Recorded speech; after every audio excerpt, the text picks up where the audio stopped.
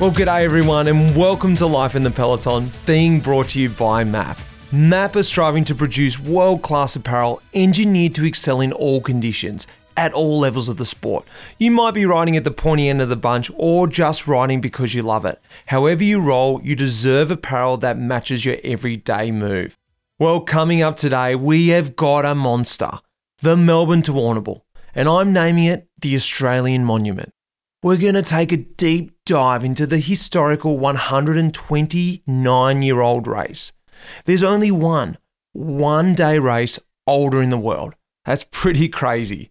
The 129th edition of the race was 2 weeks ago, and I was lucky enough to be in the car with the new grassroots team, Team Duda.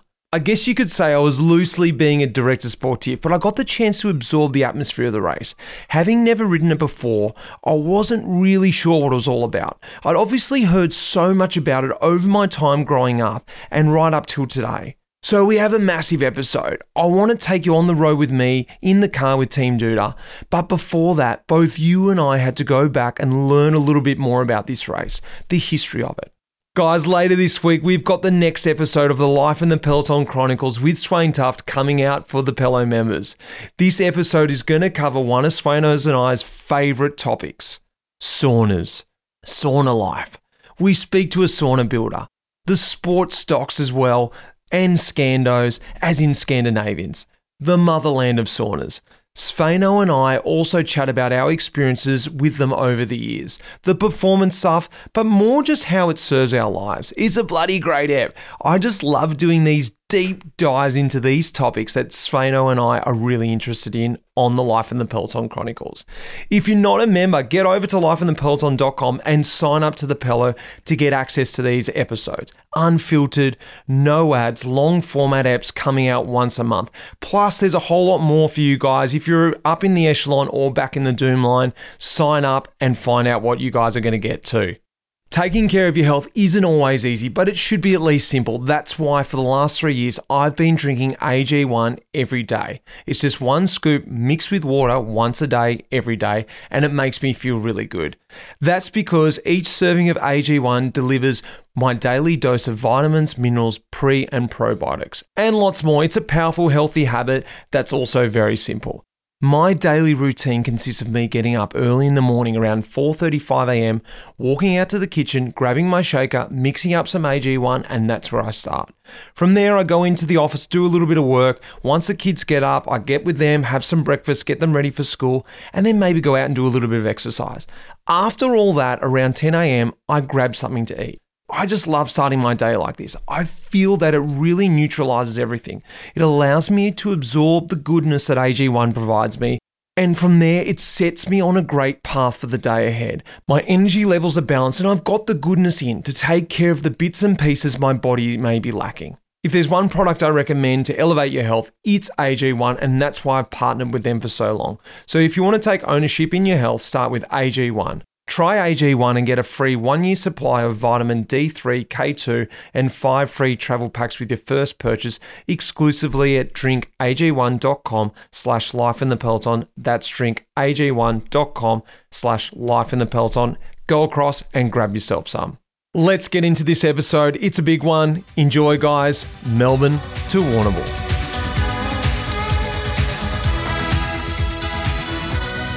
The Melbourne to Warrnambool Classic is a one-day race which started back in 1895. It is Australia's oldest one-day race and the world's second oldest one-day race after Liège-Bastogne-Liège. The first edition was run in the direction from Melbourne to Warrnambool, but between 1896 and 1938, they ran the race from Warrnambool back to Melbourne. In 1938, the route returned to its initial direction, starting in Melbourne and finishing in Warrnambool. For the first 100 years, the race was run as a handicap.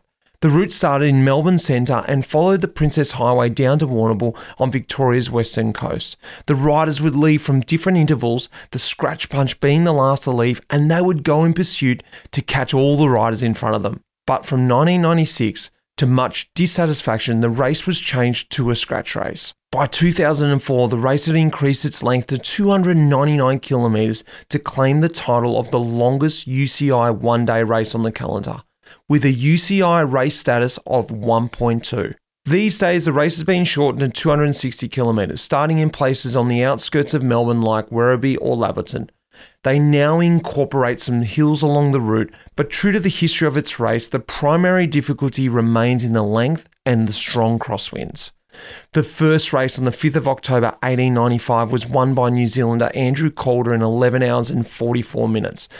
He left with a 2-hour handicap over the Scratchman on the 165-mile, 265-kilometre trip. He suffered a puncture near Geelong and lost about 20 minutes, but he still crossed the line first with a 31-minute lead.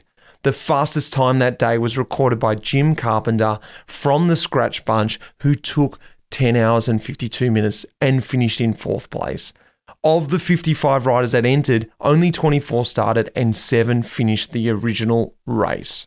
Olympic gold medal cyclist Dean Woods has set the fastest time, which still stands today of 5 hours and 12 minutes in 1990. I have marked this race as an Australian monument. It has the credentials, the undoubtable history, the length, the stories. But seeing as I've never ridden it, I've gone away and I've chatted to a few significant people to help you and I both understand what makes this race so special, and indeed, is it really at monument status? First, I want to get the whole picture of the race, why people love it, what's the draw, and what it means to win it. I spoke with Tim Duda, a man who has not only won the race, but he has ridden it 21 times. I grew up racing with Tim, and it was always what he spoke about. The Warnie was what he trained for, it was what he thought about every day. Yeah, look, my name's Tim Duda, ridden the Melbourne and Warrnambool 21 times, have a lot of experience on it. Perfect. Well, we are talking to Mr. Melbourne and Warrnambool, but there's actually someone who rode the Warnie more times than you. Yeah, there is. There's a guy that rode it 40 times. It's amazing. What is it about this race then? Well, I mean, the distance, obviously, the history, the past winners, and then the unknown, like how hard it is to get your name on that honour roll. And the unknown of the winner, it's not very often that the winner is known early in the race. You know, sometimes it can come down to, you know, when I won it, it was like, you know, the last 50, 100 metres that I got over top of a guy that was away. It was actually away and I got over the top of him, you know. In recent years, we've seen Cam Scott, for example, you know, attack a group, and Jensen Plowright did the same thing with 1K to go and just hang on and take the win. The way the course is, it's not the most mountainous race, but it has the wind and the mental challenge that you've got to be able to really regulate yourself to be switched on all the way to get the most out of the finish and read the race well. What's your experience with the race? Right back in the beginning, learning about the race before you even rode it, doing those 14 editions before you won it, and then going on to still race another 7-8 times.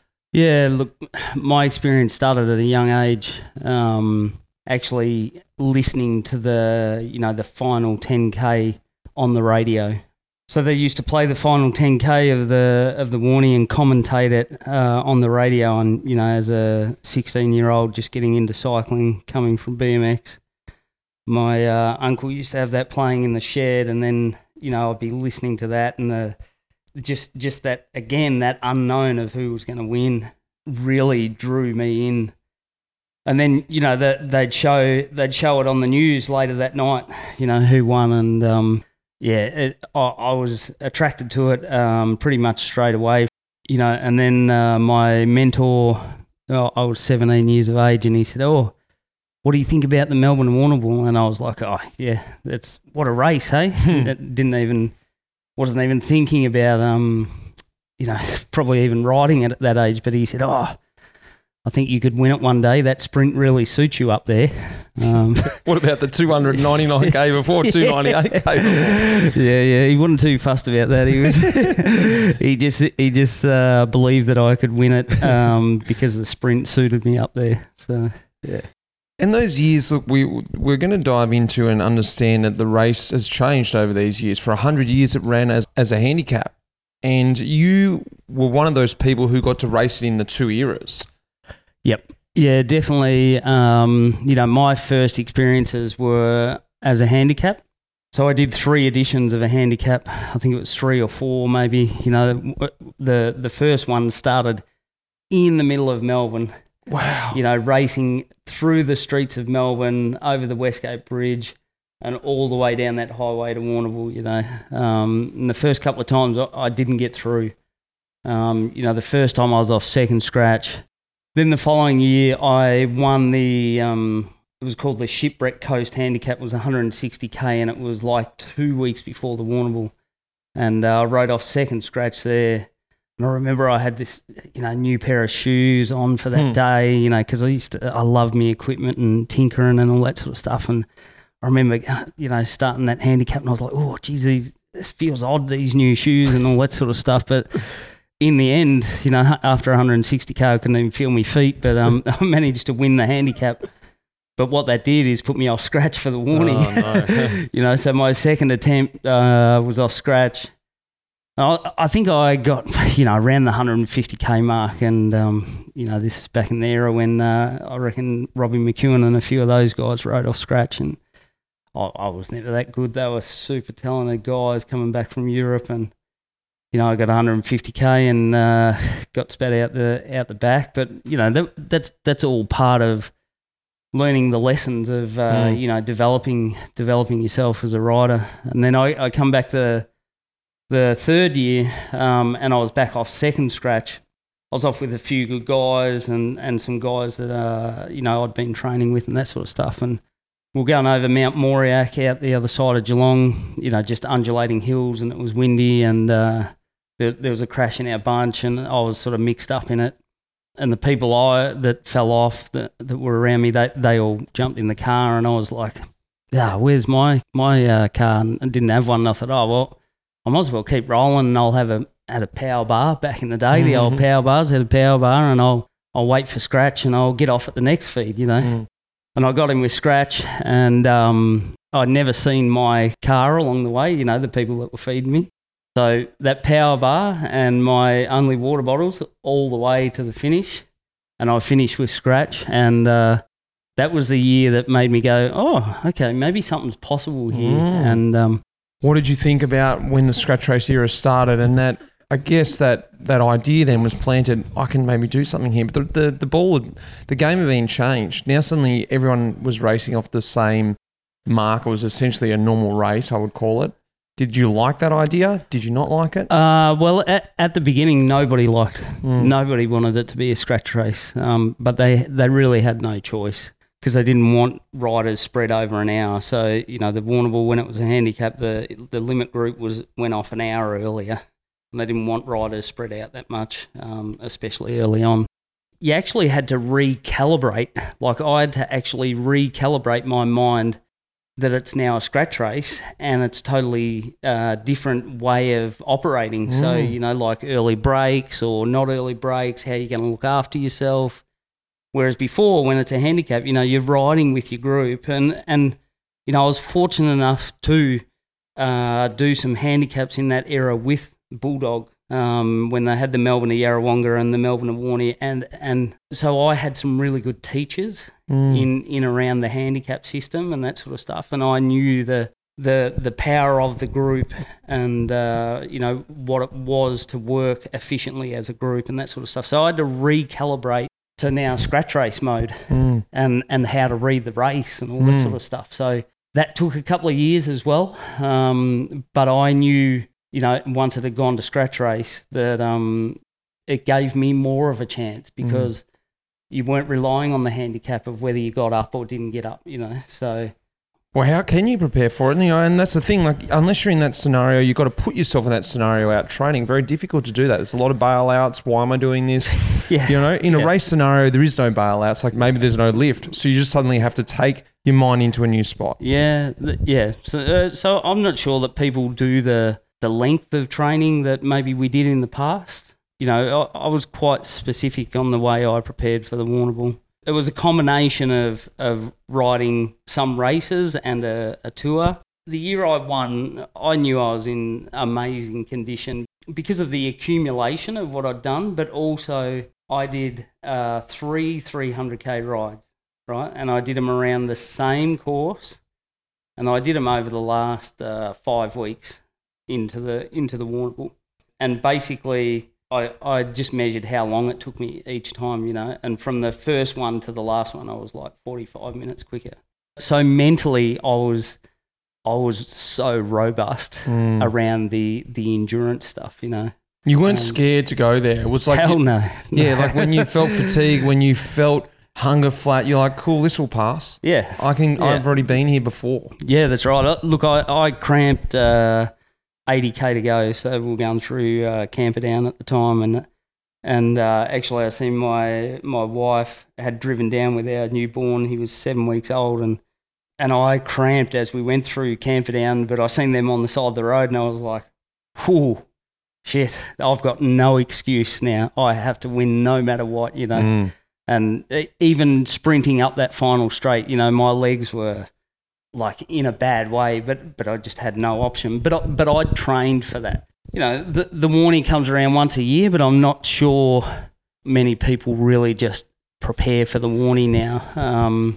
And it's a shame because those longer races, you know, you need that in the system for when you go into Europe. You know, that translation from what we have here to go into Europe. Finally, Tim, I guess Melbourne to Warrnambool, is it the Australian monument? Yeah, it is. It is. You know, people quite often say, oh, well, you know, we've got the Grafton to Inverell as well, and it's fine to have two monuments, for example, but again, it doesn't have to be hilly to be a monument. You know, that they can have different characteristics. And I would say with the Warnie, you don't know that winner, and that's what brings the real prestige to the Warnie. You know, it might be one in every 10 years that the winner is away with 30K to go. Is the outright favourite and rides away, yeah. One in every 10 years. But every other time, there's an opportunity for people that have prepared for it and people that want it. And that's what makes it really beautiful. Now to understand what it was like to race this race as a handicap. One of the ultimate legends of Australian cycling and of the Melbourne to Warrnambool, Peter Bulldog Besanko. Bulldog, as he is more commonly known, is a 3-time record winner of the Melbourne to Warnie. He shares this record with his cousin David Allen. Bulldog not only dominated the Warnie, the Australian road scene, but he also represented his country at 5 World Championships on the road when the likes of Bernard Hinault, Greg LeMond and Joop Zoetemelk were winning. Peter Besanko, I guess we're here to talk about the Melbourne to Warrnambool. It's got the history. It's as old as Liège-Bastogne-Liège. It's older than Paris-Roubaix. It's got that history. It's got the distance. And it's got the characters like yourself. So everyone can understand. Tell us a little bit about yourself, Peter, and your story as a cyclist. Those years that you were racing here in Australia, but your time overseas.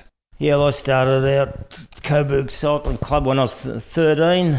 I'm now 69, fully retired from the bikes, and 13, and then just raced with the amateurs and with limited success. And until I got a training program from my cousin Don Allen. We're first cousins, and I remember him dropping in home on one of his stints to Europe, and that dropping in home with his, beautiful looking suit and suitcase. And I remember thinking, God, gee, that'd be great to do something like that. It'll be good enough to race in Europe and that.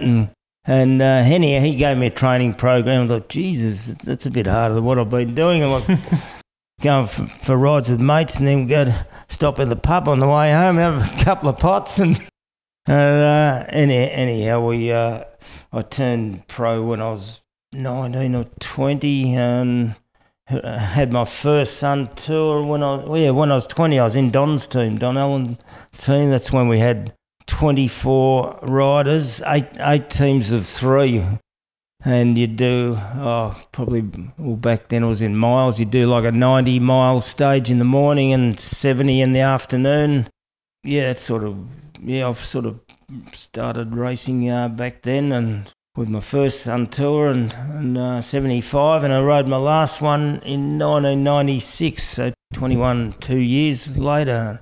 I kept saying to people I won the Sun Tour when I was 21, and said, I'm still trying to win my second one. So I actually rode 20 Sun Tours and 2 DNFs through broken bones, and in between that, I raced in Europe a few years, rode 5 World Championships, won a pro race in Belgium. Well, you won 3 Melbourne to Warrnambools, and that's what we're here to talk about. You're only one of 2 people to win 3 Warrnambools, David Allen being the other.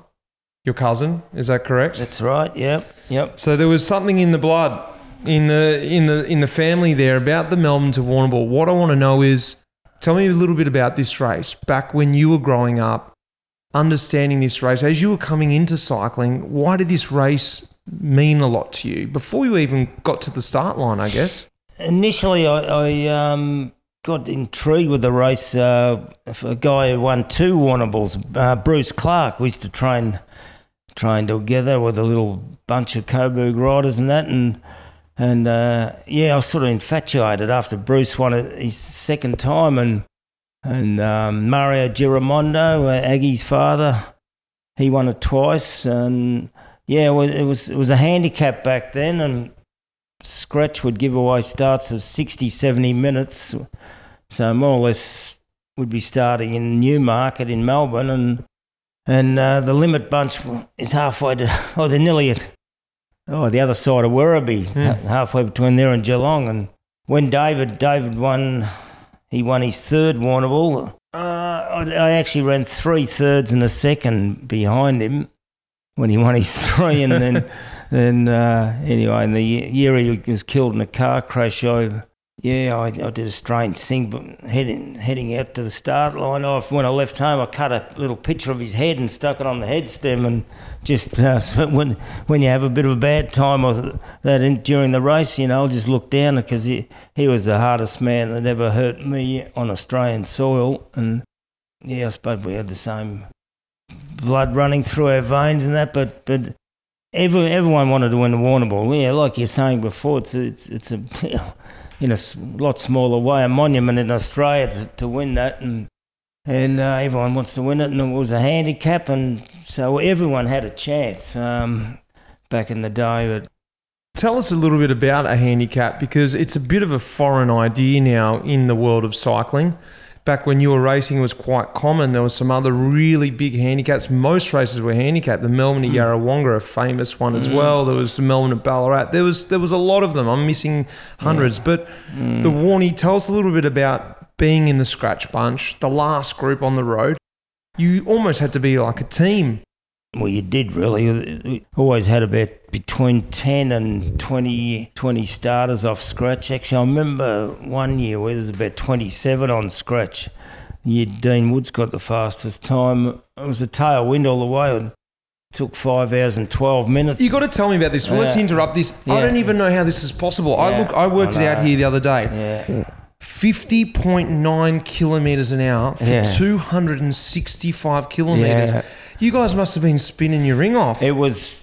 How's that possible? I can't even imagine doing that now with today's aerodynamic bikes. Yeah, well, I always prayed for a southwesterly wind, which is a headwind all the way.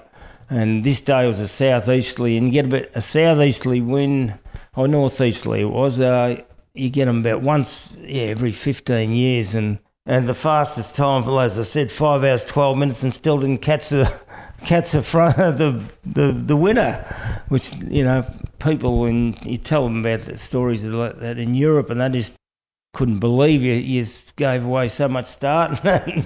And I personally, I would have preferred to ride the scratch race version of that. I rode one. That was my last year, and I ran 7th in that to Chris White. That's just the way it was. It was there'd be 10 to 20 off scratch, and you just start swapping turns from when they fired the gun, and wouldn't be different, completely different racing now back then. But But then when we went overseas and raced, like, this is all right. There's no handicaps there. You just got to race against bloody Merckx or De Vlaeminck. So there's a handicap as it was. And what about your name, Bulldog? Peter Bulldog Besanko, and pretty much everyone only knows you as Bulldog. And we're talking about this scratch bunch. Someone had to organise a group because you guys had to be a team, yet you still had to beat each other in the end. So there almost had to be like a chief, a boss almost, to say, hey guys, look, this is what we're doing. You either do it this way or you're out the back. Is that sort of how it was? Where'd this name come from? I think originally my nickname was Bull Terrier when I was a kid, and then it's graduated to Bulldog, so I still accept it.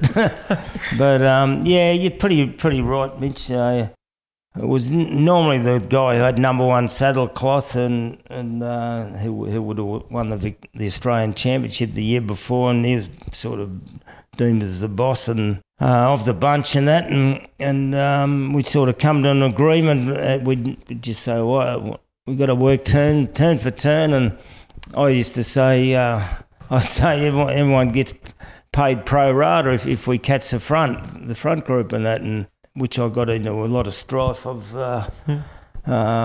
when it come to pay out time and that, and some guys would want the same money as yourselves, and I say no, well, pro rata means pro rata. I said if you work turns and you push on the pedals a bit harder, or you don't, I used to say you get fined. And I said, if we all ride like that, soft shoe all the way, I said, you never catch a front. And so I guess I was a bit of a hard person like that, and maybe someone getting $1,000, they might have got $50 or $100, but I think they learnt from that. Well, talk to me about the difference from those times, and then we're talking about the racing now, but you talked about the prize money. The Melbourne Warrnambool was such a prestigious race. There was a lot more money around. The crowds, from what I understand, were bigger. They were 5, 10 deep coming up the finishing straight. I was down there just on the weekend, and it still had that feeling, but there was much less crowds, a few hundred people floating around. Unfortunately, it's a different race. Tell me about when you were racing.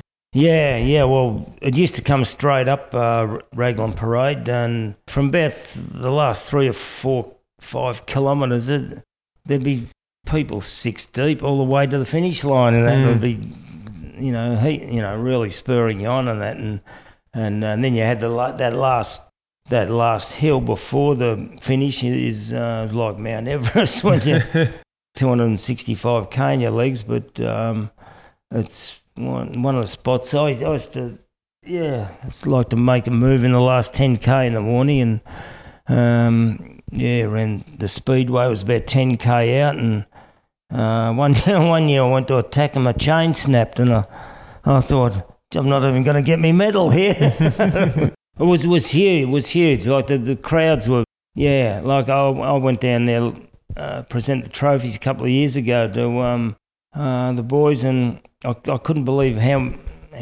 many people were there. I couldn't believe, well, where are they all? This is the Warrnambool, and I don't know. We used to get a heap of publicity for it, and it'd be, you'd pick up Monday's Sun on after the race, and you'd have the whole spread, middle page, front page sometimes, and lead up, the week leading up to the race, and there'd be interviews with riders and that, but there's none of that now. Like, I even nearly missed the race myself because I still watch it on my phone. And the nutrition now is such a big part of the game. Guys are having 10, 12 bottles over 270k.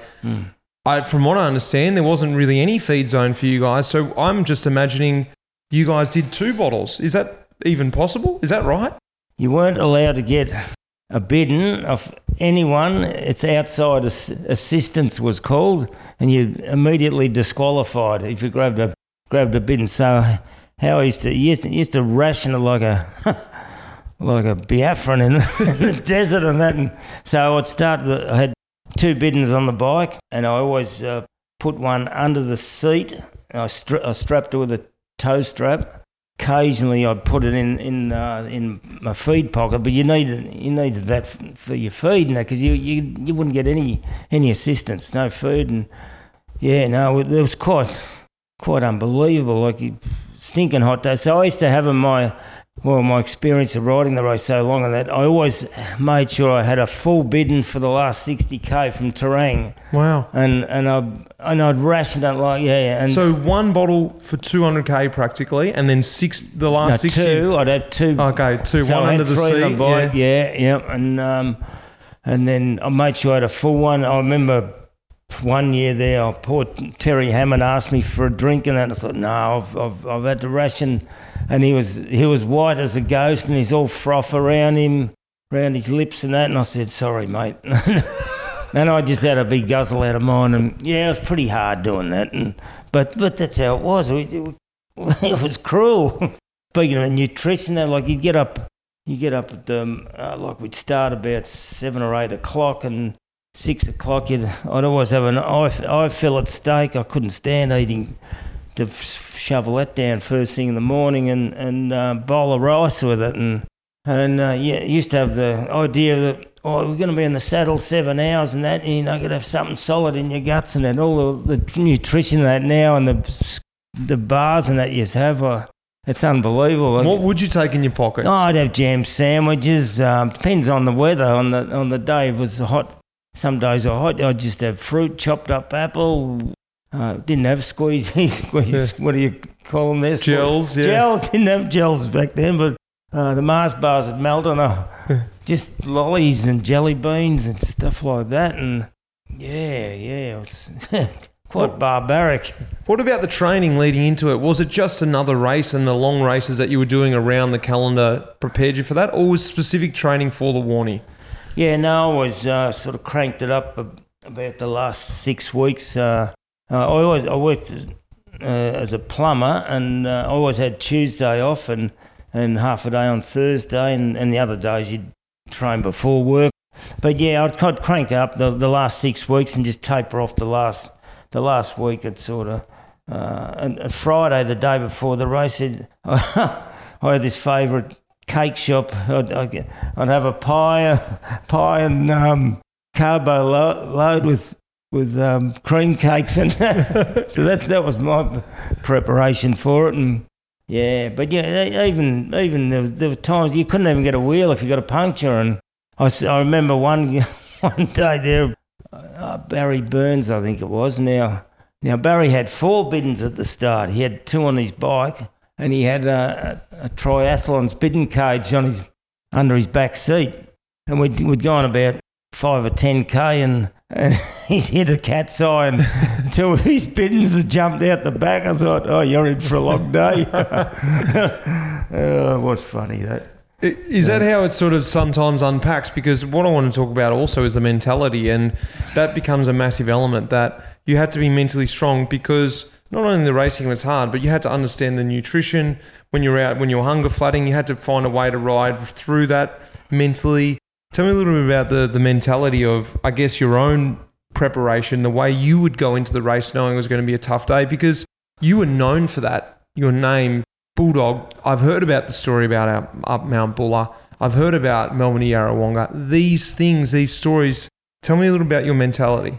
Just through experience over the years, I think there's plenty of guys who can ride up to 200k and that, but there's a small amount who can go to like 265, 70k and that. Getting back to every bike ride, I'm sure, has hunger flat at some stage, and you never forget that. The first time we get the bonk and a man with a hammer comes down, or you got a koala bear on your back and can't get rid of him, and you learn from that. But you also in the Warrnambool, there's always one flat spot, at least once in the race that you'd hit, and you just. Oh, I don't know. I used to just think to myself, I've had this before. It'll be gone in 10 or 15k. 99 times out of 100 it would.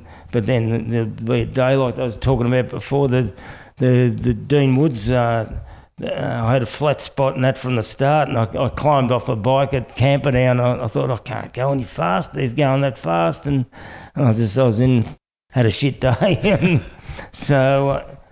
Much to my dismay, I had a DNF that day, and so I guess we are human after all. But the mental side of it, you just been through. Cycling's a very hard sport, as we know. I'm extremely biased, and I watch all the classics to this day and that, and I love the game. And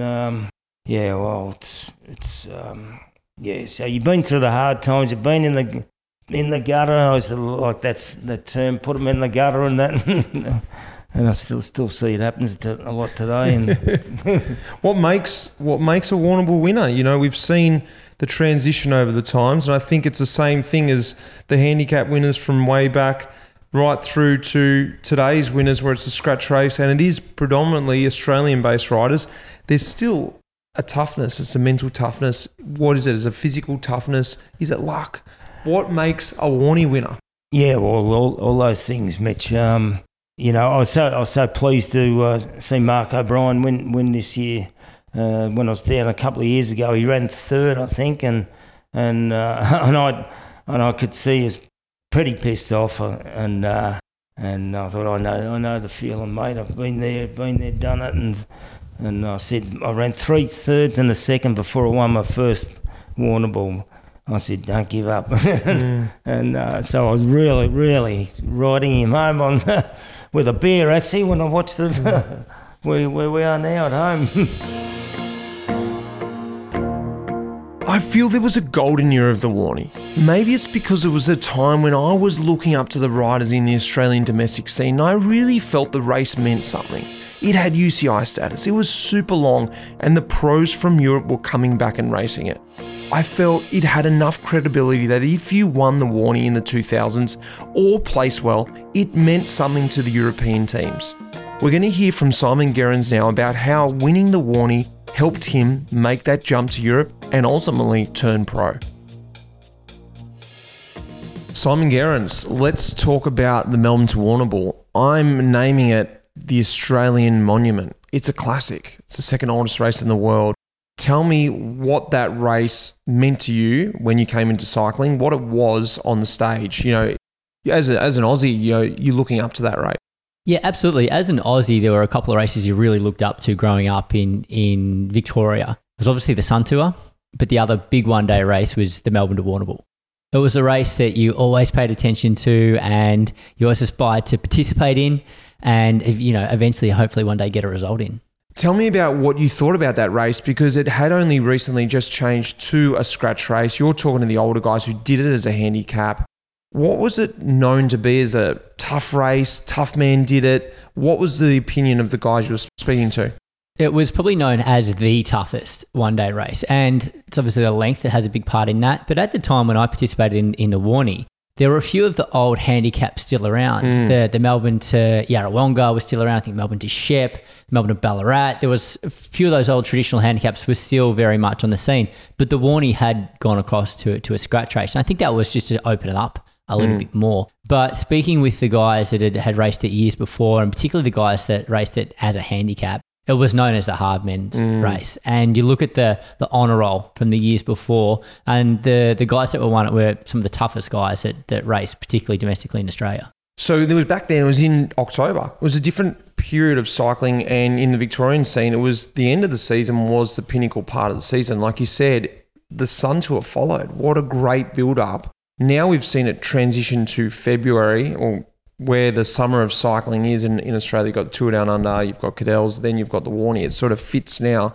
But back then when you raced at October, what was the feeling? You were going into the Sun Tour. Was it a preparation? Was it time to have your form, time to show?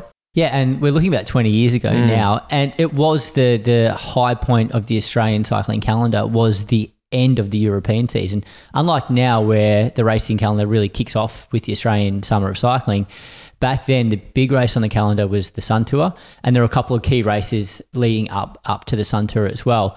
So when I participated, it was the week before the Sun Tour. So a lot of the international riders that had come out to race the Sun Tour also did the Warrnambool. So they arrived maybe a week or so before the Warrnambool, competed in that, then the Sun Tour, and then I think a few of them actually went on to New Zealand to race again after that. So that was definitely the highlight of the Southern Hemisphere racing calendar, and that's when, you know, the racing was at its hardest. Melbourne to Warnie, at that time of year, Was that a stepping stone for you to make that jump across to Europe? How did that help to sort of show the European team that you were ready to come across? Was it like that, or was it seen differently? It was definitely a race that for me was a stepping stone to turning professional. I'd already been racing in Europe for a couple of years. So I went over as a second year under 23 rider, and that was in the year 2000. So I had a couple of years racing on the European calendar, but 2003 was important for me because that was actually my last year in the under 23 category. So I was getting desperate for that pro contract. So I came back, I'd competed, the European season and ended up in a team that folded at the end of the year. So I came back early to Australia and I was competing in all the domestic races, still trying to grab some attention from the professional teams. And I had a great run of success and the Melbourne to Warrnambool was a big part of that. So that definitely caught the attention of a number of European teams. And I feel was, an important element for me of turning professional eventually. Were you feeling that pressure, like I have to win the Warnie and this is going to be the key, or was it just another piece of the puzzle? No, it was definitely just another piece of the puzzle. The weekend before the Warnie, I won the Bulldog Classic. And then, obviously won the Melbourne to Warrnambool. And then the first stage of the Sun Tour, which was the week later, it was a opening criterium on Lygon Street. And I took the yellow jersey after the first stage. So I was on a really strong run of success going into that point. And I remember throughout the Sun Tour of that year, being in phone booths with mates who are in professional teams that were calling their directors for me and passing the phone over, trying to help me get a pro contract in Europe. That was the sort of the process that we were going through to do that. So, definitely that string of success in the Warrnambool in particular was a really important part of sort of my development as a rider. It's quite funny there. You mentioned 3 completely different disciplines. The Bulldog Classic is a very steep, tough climb. Melbourne to Warrnambool, crosswind, flat, long, and a criterium. The form was clearly there. Yeah, the form was absolutely there. And I as I said, I come across off a European season. My last race in Europe was the Tour de l'Avenir, where I was racing as a stagiaire, as a guest rider for a Portuguese team alongside Ben Day, funnily enough. So I was in really good form and just looking to capitalise on that form, come back to Australia and I was super motivated to get another gig for the coming year. Tell us about the day, the Melbourne to Warrnambool 2003. How did it all come about? How did the race play out? You know what? I don't remember. I don't have too many vivid memories of what went on in the race itself. It was absolutely a race of attrition. It was a sort of a windy day. At one by one, guys got eliminated out the back until we ended up with a pretty select group of riders coming into Camperdown, and then there was another selection coming in just before Warrnambool. And I think we were racing into the outer suburbs, I guess, of Warrnambool with a group of maybe 6 to 8 riders.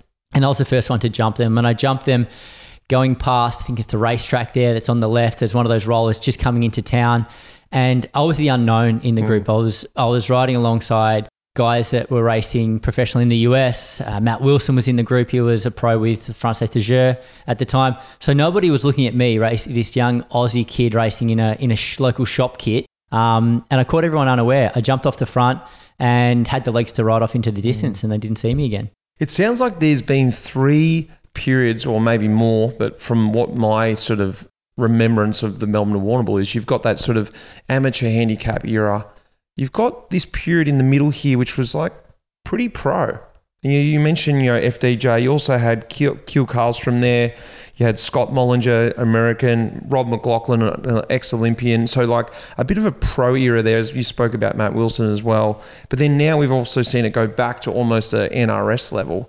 Did you feel that it almost had a different feel to what you see it as now and previously, that era that you rode through it? Well, actually back then, you might correct me if I'm wrong here, I think it was the UCI accredited race. So actually UCI points to win that race, which was significant at the time, particularly for people that were chasing points at the end of the season. If you could line up in the Warnie and score a few points to add to the tally to the end of the year, and everybody had UCI points, and it was directly correlated to your contracts at that point as well, or your negotiating power with contracts. So it was a different phase of the Warnie, as you talked about, from that domestic sort of handicap race where it was the Australian-based riders who really focused on it, to the years where a few professional teams would participate as well, chasing those points. And now it's gone sort of full circle back to an NRS event again. Do you think now being over and raced and winning the monuments yourself, the biggest ones, and I'm trying to compare it to some of them because it is back, it's got a bit of a history with those races. Liège-Bastogne-Liège, Roubaix started a few years after the Warrnambool, ironically.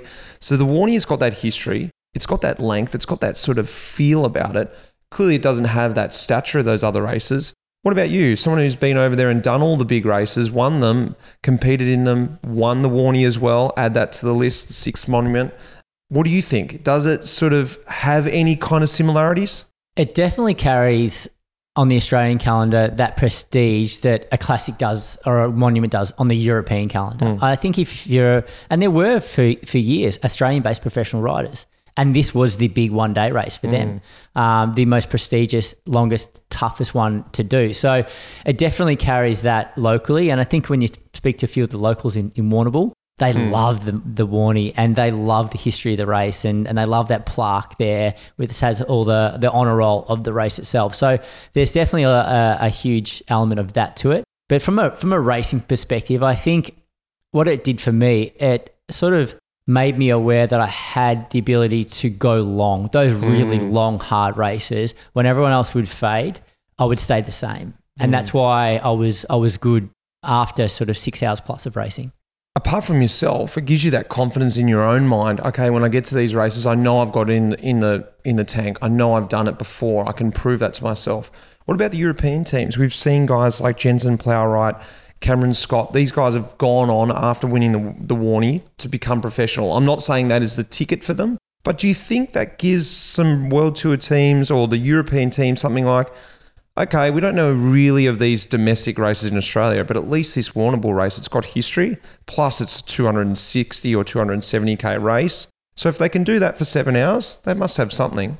Well, I think particularly for riders like Jensen and Cameron, who have come largely off the track background, it probably really shows the European teams, hey, these guys are trackies originally. That's where they've honed their craft.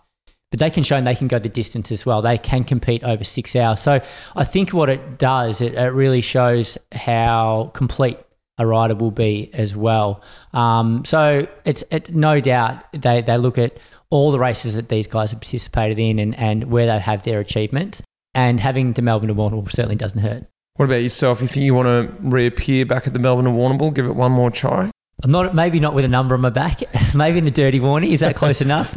Right up in the Dirty Warrnambool again. But it's a race that I watched the end of it on TV. I was at home here with the kids and I definitely tuned in to watch Marco take the honours this year, which was great to see. I don't think I'll be lining up there again as a competitor, but yeah, as you said, it's a race that I hold very close to my heart and I always pay attention to who's doing well there.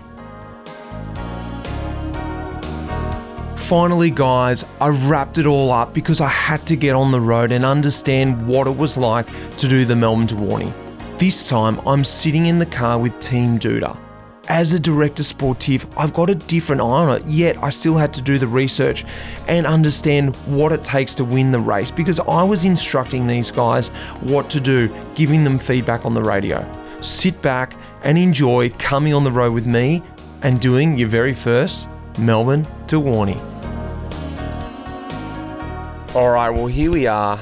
I have just driven down from my place to Avalon Airport, which is sort of a fair way out of Melbourne, actually. And we're here for the Melbourne to Warrnambool. This will be 265.9 kilometres. It's no longer from Melbourne to Warrnambool, but it is still a long race. A long time since I've been at a bike race like this. I've been to the Nationals, but they're not really the same. Today I'll be in the car and director sportif, I guess you could loosely call it, of Duda, an exciting new team. So let's see what the day brings. Let's see if I can get my head around that job. But also, I'm interested to see this race because I've never done it as a rider. It's got a lot of history. It's going to be cool to see. Well, we've got about 4 minutes to go to the start. It's been a pretty hectic, sort of abrupt awakening to the old DS job, I have to admit. I think we got there. We're in front of the race, which is probably not the right position, but we will get there. I'm joined in the car by our mechanic, Mick Ross. Mate, big day ahead. Yeah, it is a big day ahead. I've raced many times, but never been in a follow car for this. I didn't know that. I thought you were like the experienced one in the car. I am experienced, but I don't know, not in car, I guess. I've done it in France, but yeah, a little bit different. And Michael Drapack is probably the most experienced in the car, I guess, after doing some big races. Hi, Mitchy. Yeah, I've been in many cars, and this is still the excitement. It's still palpable here. I'm going to enjoy the day. So I'll be very enthusiastic spectator today, Mitch. So if you need a helping hand, I'm not sure whether I'll be able to do much other than be a great spectator. Well, it's going to be a learning experience. Let's hope we win this thing. The iconic Melbourne to Warrnambool road race today it started at Avalon Airport, and of course we'll finish on the iconic Raglan Parade in Warrnambool, and we hope to keep you well informed during the day. We look forward to your support throughout the race, and we trust that you have a great and safe passage to Raglan Parade. We wish you all the best, and we look to keep you informed throughout the day. Thank you very much.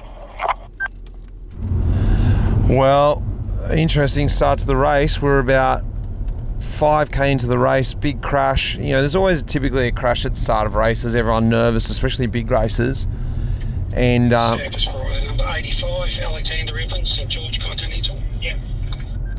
You know, unfortunately, we didn't hear that any of our guys were down, but then we found out one of our guys was down, and in fact it was one of our lead riders, Pat Drapack. So bit of a shock to the system early in the race, but you know, the race goes on. Paddy's okay, goes to hospital. He won't be in the race, but I guess we readjust, don't we, Rossi?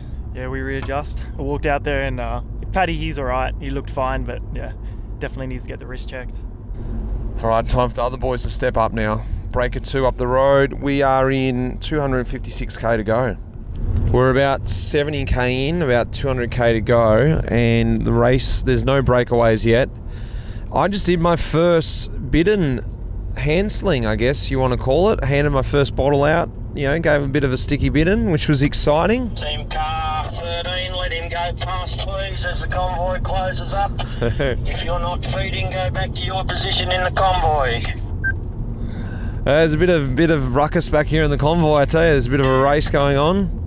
So, yeah, so far so good. Our riders, our boys are still in the race. We've lost a couple.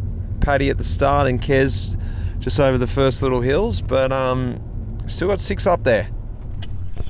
All right, Rossi, we're at about the 100k mark, and we've gone up. Nick White's in the break. We've got one up the road, and we're just going to do a little feed from the side of the road once again, something I've never done. How about you, mate? What's the tips? Yeah, no tips for feeding from the side of the road. I guess they're going to come past fast, so you got to have quick reaction time. But yeah, they're coming now. The Peloton's still pretty big, so yeah, best of luck. Here we go. They're actually coming. We better get into it. I think the mark was a bit short. It's more like 4 minutes 45 seconds. Hey guys, we're up here on your left feeding. At the top of this small rise, we're on the left feeding for bottles, if anyone needs a bottle.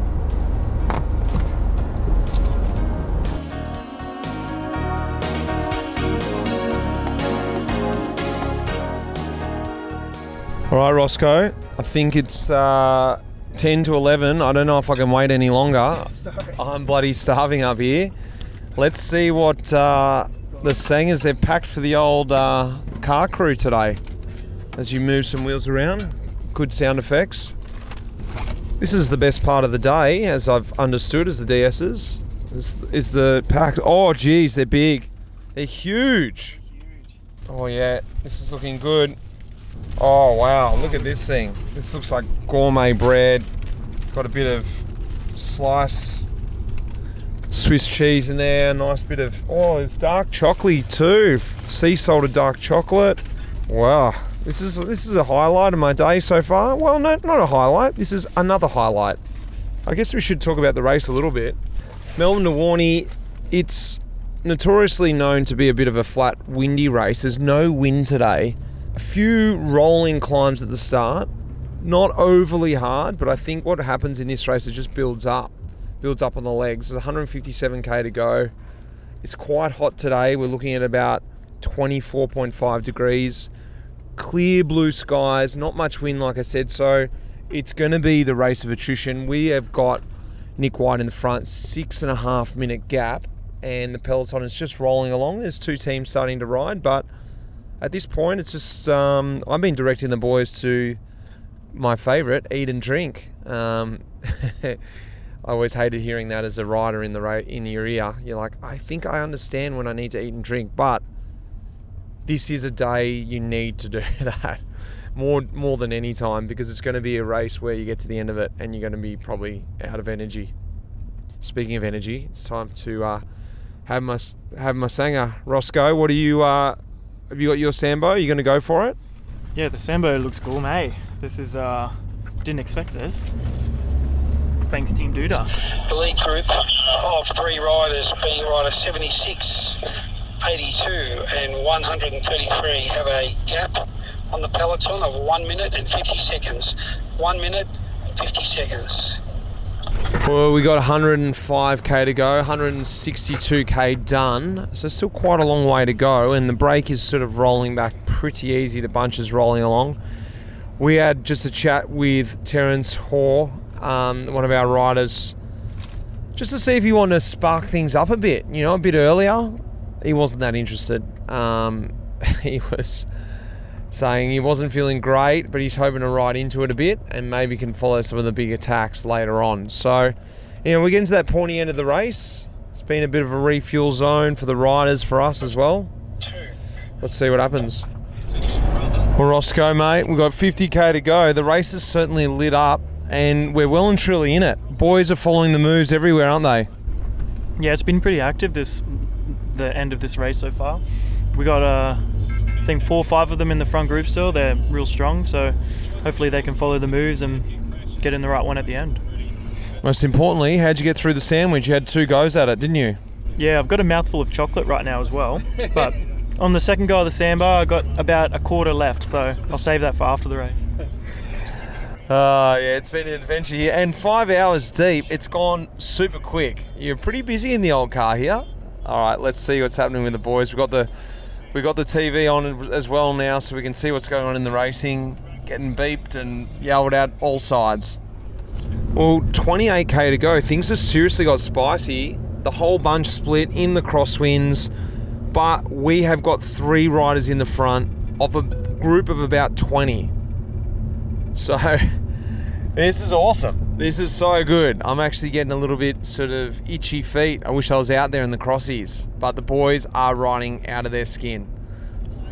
10k to go, 9 riders in the front. We have got Will Morton up there. What's going to happen?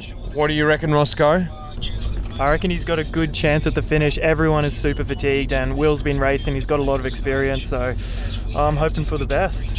What do you think he should do? You said he's pretty quick, but it's a different sprint coming into Warrnambool. It's a little bit uphill. Notoriously, it's sort of a bit of a hard finish, a hard slog. What do you reckon's the best chance?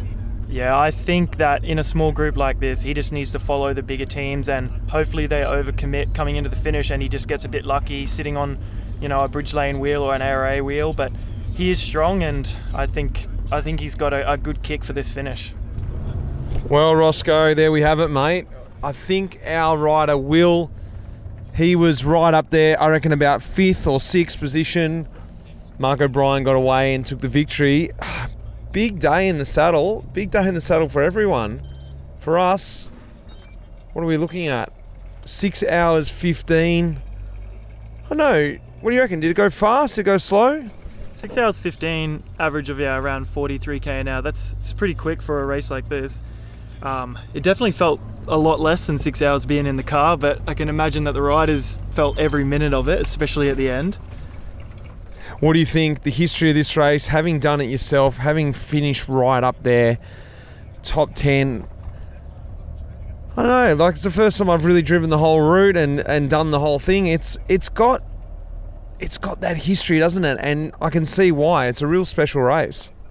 Yeah, and it's always very similar every year. It's always just fatigued riders, split groups. Even if there's not much wind, it just breaks up every time. And after 250k, if you're a sprinter, you're not really sprinting at the end. It doesn't really matter. So yeah, it was a good finish, and Marco snuck off the front, obviously strongest rider of the day, but yeah, really, really happy with how our team rode. Finally, mate, give us the verdict. You've been in a few team cars, the first time I've driven one. What do you think? Have I got the legs to be a DS? Yeah. No, he did well. I didn't feel too unsafe in the back seat, but yeah, it was good.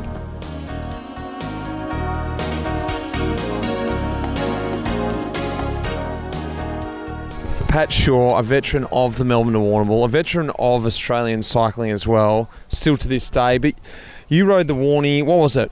9 times. Top 10 as well, so you know the race really well. Your old man won the Warnie in the old edition when it used to be a handicap from second scratch, which is, you know, not that heard of. Tell me a little bit about your feelings towards this race. Oh, I mean, it brings a lot of emotion, I guess, just because of the historicness around it. And obviously having my dad win the race and then finish second the following year is, you know, pretty memorable too. For me, it was never really a race actually I overly loved. Often it's not at this time of the year for us, Mitch. It was in October, and the legs were tired, the brain was worse, and so it was a difficult race. But evidently, the last year I rode was the best legs I had, but the break had 25 minutes, and we missed them by two minutes at the end. But it's a great race, and it's great to see there's still a great passion behind it. What do you think it does for young guys? Like I get the feeling there's the likes of Simon Gerrans who have used this race to propel themselves forward, but then you see a guy like today, Mark O'Brien, a guy who's sort of been there, done it, and just hanging around for the love of cycling. What does it sort of do to riders young and old? Oh, first, I love that Mark O'Brien's won. As much as, you know, I'm from Team Bridge Lane and we would have loved to go back to back. Mark's one of those creatures that really is probably in the background growing the sport, especially through his coaching avenues and also just through his character. Lovable guy, and you know he's been many times the bridesmaid, so great to see him win. But I think it just showed that he touched the young guys up a bit today, and it'll make them hungrier for the future. But if we have a look at Jensen, Plowrights, the Cam Scotts, the Maeve Ploufs on the women's side that have gone to World Tour, probably off their victories here, it's got its place, and we need to make sure we save the event because you know when you can race 270 kilometres, it doesn't matter what level it is. It does show you've got some form of character and also ability just to get there. Older guy gets there today, younger guy gets there last year. I don't know. It's every year it's a bit different, but it's a tough race. And either you can do these races, Mitch, or you can't. And if you can't do these races, you're never going to Europe. Will, mate, we had you in the car. We were watching you up there. Fantastic ride, in my opinion. You anticipated the race. You're in the front. Look, you can tell me if I was right or I was wrong. How did it go out there? Because we only saw things from the car. What did you think? It was a tough day out. Just following moves all at the start with the boys. Whitey, TJ, all getting amongst it. Then the middle part, everyone took it a bit chill. The race was like warming into it. And then once we got on the beach and everyone could feel we're close to home, it was just gutter action the whole way home. 80 Ks in the gutter, and you just had to follow everything if you wanted to be there. You like this kind of distance, this long race? It seemed like you sort of came to your own towards the end. Yeah, I rate like attritional racing. Anything that's like just a hard day out and like the group just keeps thinning out, thinning. It's my cup of tea, I'd say. Very good representation from the team, mate, and I loved being in the car following you. Well done, Will Morton. Cheers. Thanks heaps for the support. Mark O'Brien, wow. I called you yesterday to ask about the favourites, and you didn't throw your name in the mix. Oh yeah, I don't need any more people chasing after me, Docs. It's hard enough getting away. I wore the full stealth suit and all, and I was getting no luck sneaking away. So just I was very fortunate the way the race panned out with only a small break going early. Forced the big teams to actually control it rather than stacking the break early and getting marked out of it. So once you got in that last 100k, then it was just a battle of who had the legs, and fortunately I was feeling pretty good. Tell me about this race, the length of it, you know, the history of it, what it really means to win it, but also how you win a race like this. Is it the years in the legs? Is it the experience? Or is it just being a tough bastard? I think it's a bit of everything. This is my 13th crack at it. So I think I did it first in 06, and because my coach at the time was Timmy Decker, who's very passionate about this event, won it himself, and so he sort of instilled that passion about the Warnie into me as well. So I always come here when I can, absolutely love it. And it's 270k. The course has changed a little bit over the years, but if it gets the last 50k altogether, it's just this weird one where normally when I attack, because I'm so slow in a sprint, everyone can sit on pretty easily, but end of a hard race like that, even if you're only hitting 500-600 watts, it hurts the legs of everyone, and becomes this real mental battle as well, that you're just on the peak, like a flat road, no wind, and yet you're suffering on the wheel. So it's a bit of a different race to anything else on the calendar, and I think a lot of guys just aren't used to suffering like that. So it sort of brings old diesels like myself into it, and it's my favourite race of the year, really. Well, it's the second oldest race in the world. It's up there with the big races, Liège-Bastogne-Liège, Roubaix up there as well. This is, I know it's not over there in Europe, but it's got that history, that culture. Now your name's on the list. What does that feel like? Amazing. It's a race, as I said, that I've done 13 times. I came here and watched back in the day before I could race it with old heads like Simon Gerrans and Dave McKenzie and guys like that taking it out. And then since then, some of my best mates have won it as well. And I'd had a couple of podiums before and never could quite get that win. I never thought I'd get the opportunity. And it's just the way that race fell today. Yeah, having my name on the on Wrangling Parade forever now is pretty incredible. Awesome, Marco. Thanks, mate. There's one thing that happened from the Everest thing. I've got him. Cam, I never actually said back on the Everest thing what happened that day. Since then, a lot has happened, and we're here at the Melbourne to Warrnambool. Mate, you've clearly recovered from the ruse. Yeah, that was some pretty dark days after that. Had a pretty rough concussion, so kind of week and a half, no bike time, just taking it easy. But got back on the bike, started the rebuild, and had this in the calendar, so fortunately banked some good training coming into it and survived. So, 2 questions for you. Have you done the Everest thing yet? No, but it is definitely on the to-do list. So if you ever feel like doing it again, mate, just give us a buzz. And what I was going to say is, how does this compare to the Everest thing? But now you've done this, you can compare it the other way. How was your day out there? You've just rolled in, you're still breathing. It's a tough day. I rolled in with the winners in the car at 6:15. How much time have you done? So 6:49 ride time. What do we do? 380, 390 TSS. Pretty solid day on the pedals. I reckon the Everesting, she's only did half of it, but with a fair concussion, and I reckon that was harder. Beautiful, mate. Well done. Good to have you back on. Thanks, mate. Take care.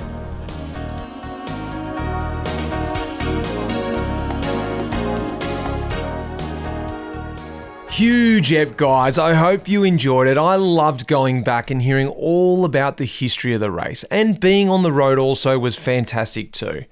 A big thanks to our partner in Life in the Peloton, MAAP, and the Life in the Peloton crew working with me to bring you everything you see and hear.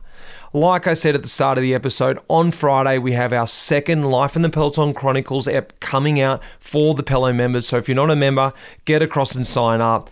Then next week, I'm going to be catching up with my mates, Durbo and Tom, to chat about what is going on in that crazy world of World Tour cycling. That'll be across at the Race Communique.